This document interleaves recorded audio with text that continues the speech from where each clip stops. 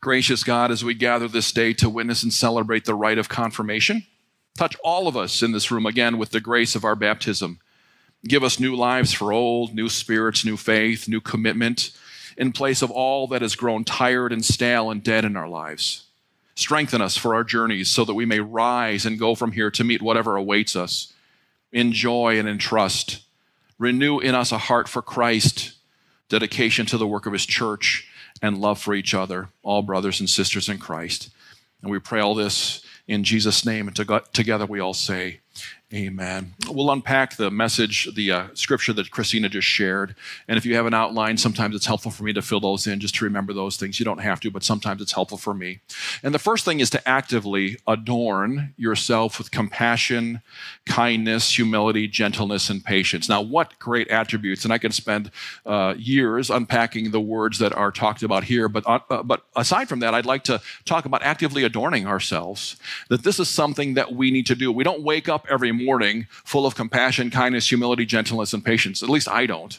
And I'm guessing that you don't either. So it's an active imperative. The Bible says, do this every day. We heard, therefore, as God's chosen people, holy and dearly loved, look, clothe yourself with these things, with compassion and kindness and humility, with gentleness and patience.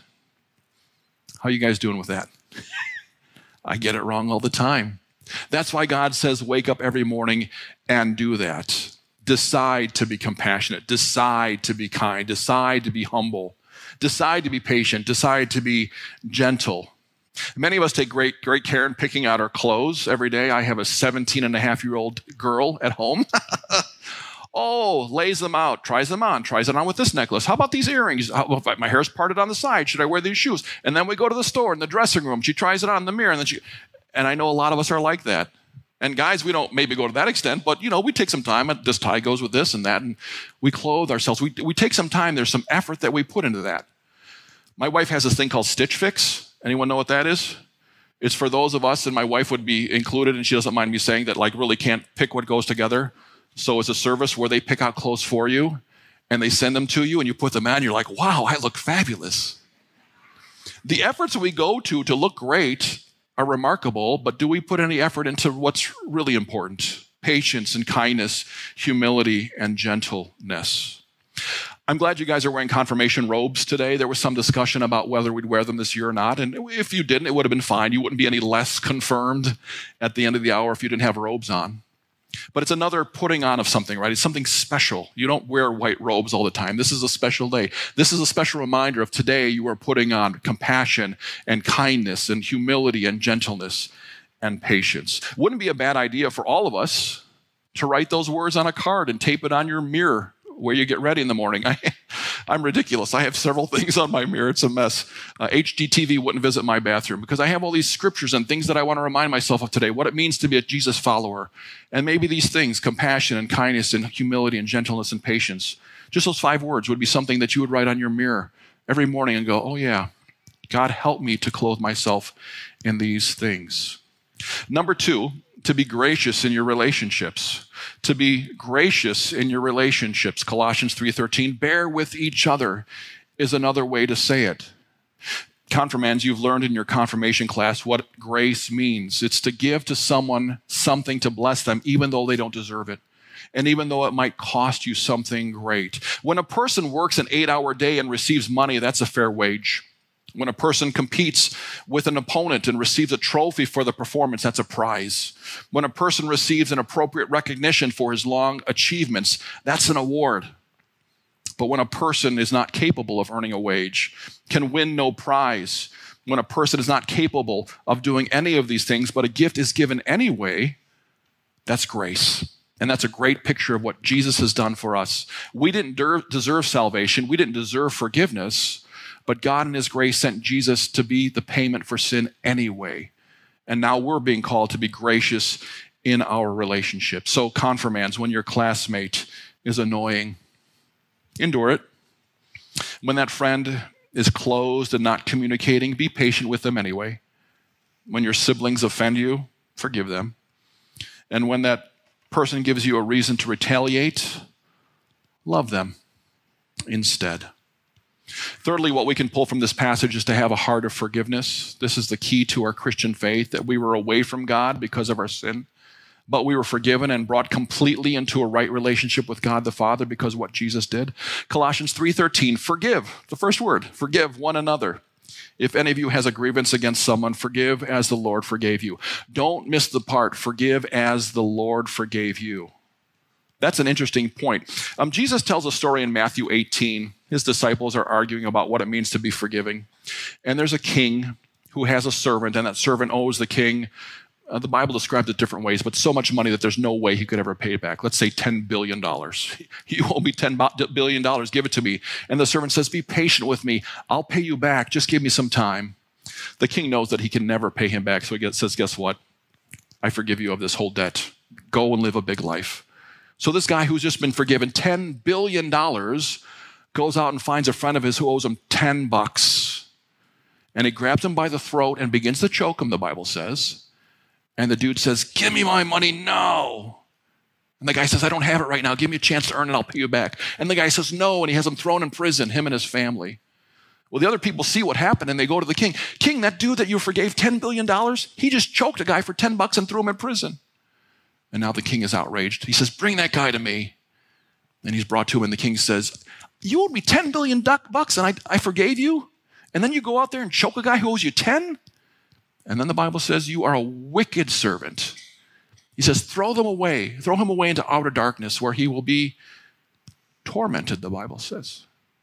Forgive as God forgave you. We owe God a sin debt that we can never pay back, and God said, you are forgiven. So now we don't grab someone and shake them and say, you were mean to me. I'm not forgiving you. Bigger sins. You stole from me. We forgive as God forgave us. Number 4 for us this morning, let God's love power all of these things. Right? I laid these things before you. Right now you're going, oh man, that guy in the front of the church is telling me to do all this hard stuff. How in the world am I supposed to pull this off? I know myself. Let God's power, his love power all these things. From our text, Colossians 3, over all these virtues put on love, which binds them together in perfect unity. It's no great surprise that the original Greek for this word love is a word many of us know called agape. It's a kind of love that wants to bless that person no matter what it costs us. It's the kind of love that loves that person no matter what it costs us. So confirmands, decide to love. Decide to put the other person first. Decide to love in a way that brings unity. Decide to love in a way that strengthens friendships. I don't know if any of you guests here today saw the chalices. You'll have a chance to see them on your way out as you walk out these doors. Take a hard right. And they're chalices that the confirmands decorated because they'll celebrate their first communion today. We thought that would be a good thing. So they painted their chalices. They're beautiful. They had them fired and glazed. And these are things that you can keep for the rest of your lives.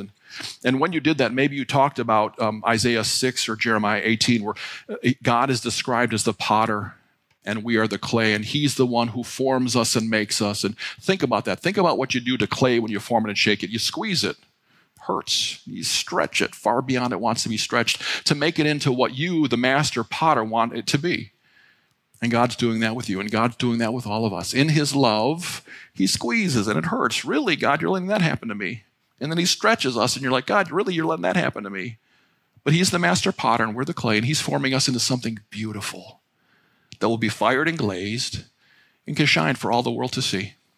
So that all the world will know that we're different, that we are Jesus people. So a couple more things to touch on. These are kind of tag-ons, just because we have to honor the entire scripture that was read. This kind of love brings peace. Man, I'd like to have peace in my life. How about you? That kind of peace comes through God's love. Colossians 3:15, let the peace of Christ rule in your hearts, since as members of one body, you were called to peace.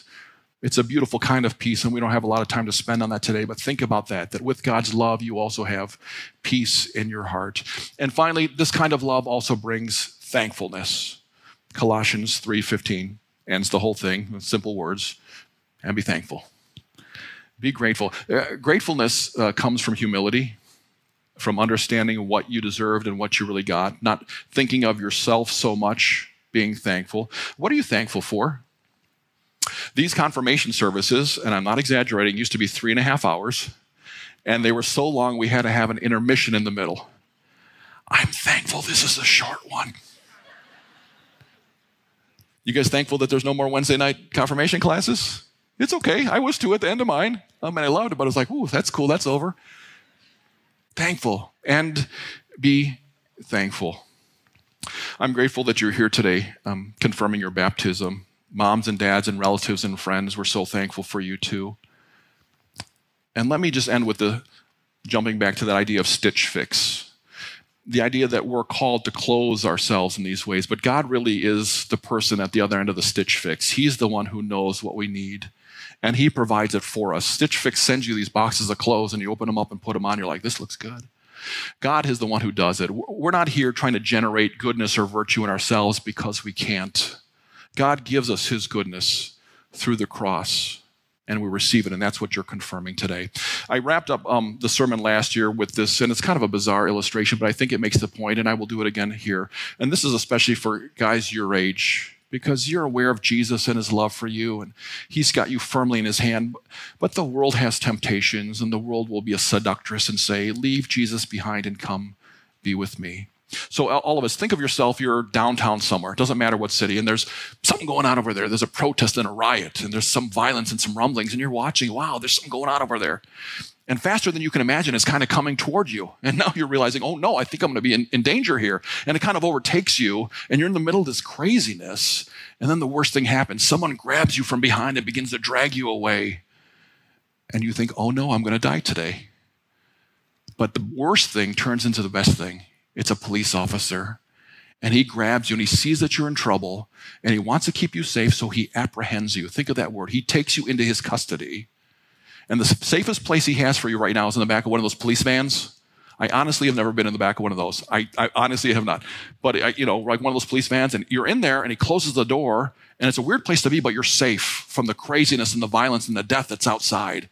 But you're looking through that window, and it looks interesting to you. It actually looks like some of the people are having fun. There's people with their arms around each other, and they seem to be shouting things that you would like to shout, and it becomes bizarrely intriguing to you. Even though you've been pulled away and put in a safe place, what's happening in the world looks like something that you would actually rather now be a part of. And oh, by the way, you're inside of the back of a police van. It doesn't look too comfortable. A lot of metal and white paint. So something happens in your brain. A switch is turned. Bizarrely, you think you'd rather be out there than in the safe place. So you begin to kick out the window. And it's hard to kick out the window. Those things are made to keep people in. But if you try hard enough and long enough to get away from safety, you will. You'll kick out the window, and you'll jump out, and you'll join in with the culture of death. So it's not a very good illustration, because life in Christ is a lot more fabulous than being in the back of a police van. But it's the best illustration I could think of. But what will happen is you'll be safe in Christ through your life, and you'll look out at the world and go, that actually looks kind of fun. And you know what? Some of it is. But it's a culture of death and destruction and darkness and confusion away from Christ.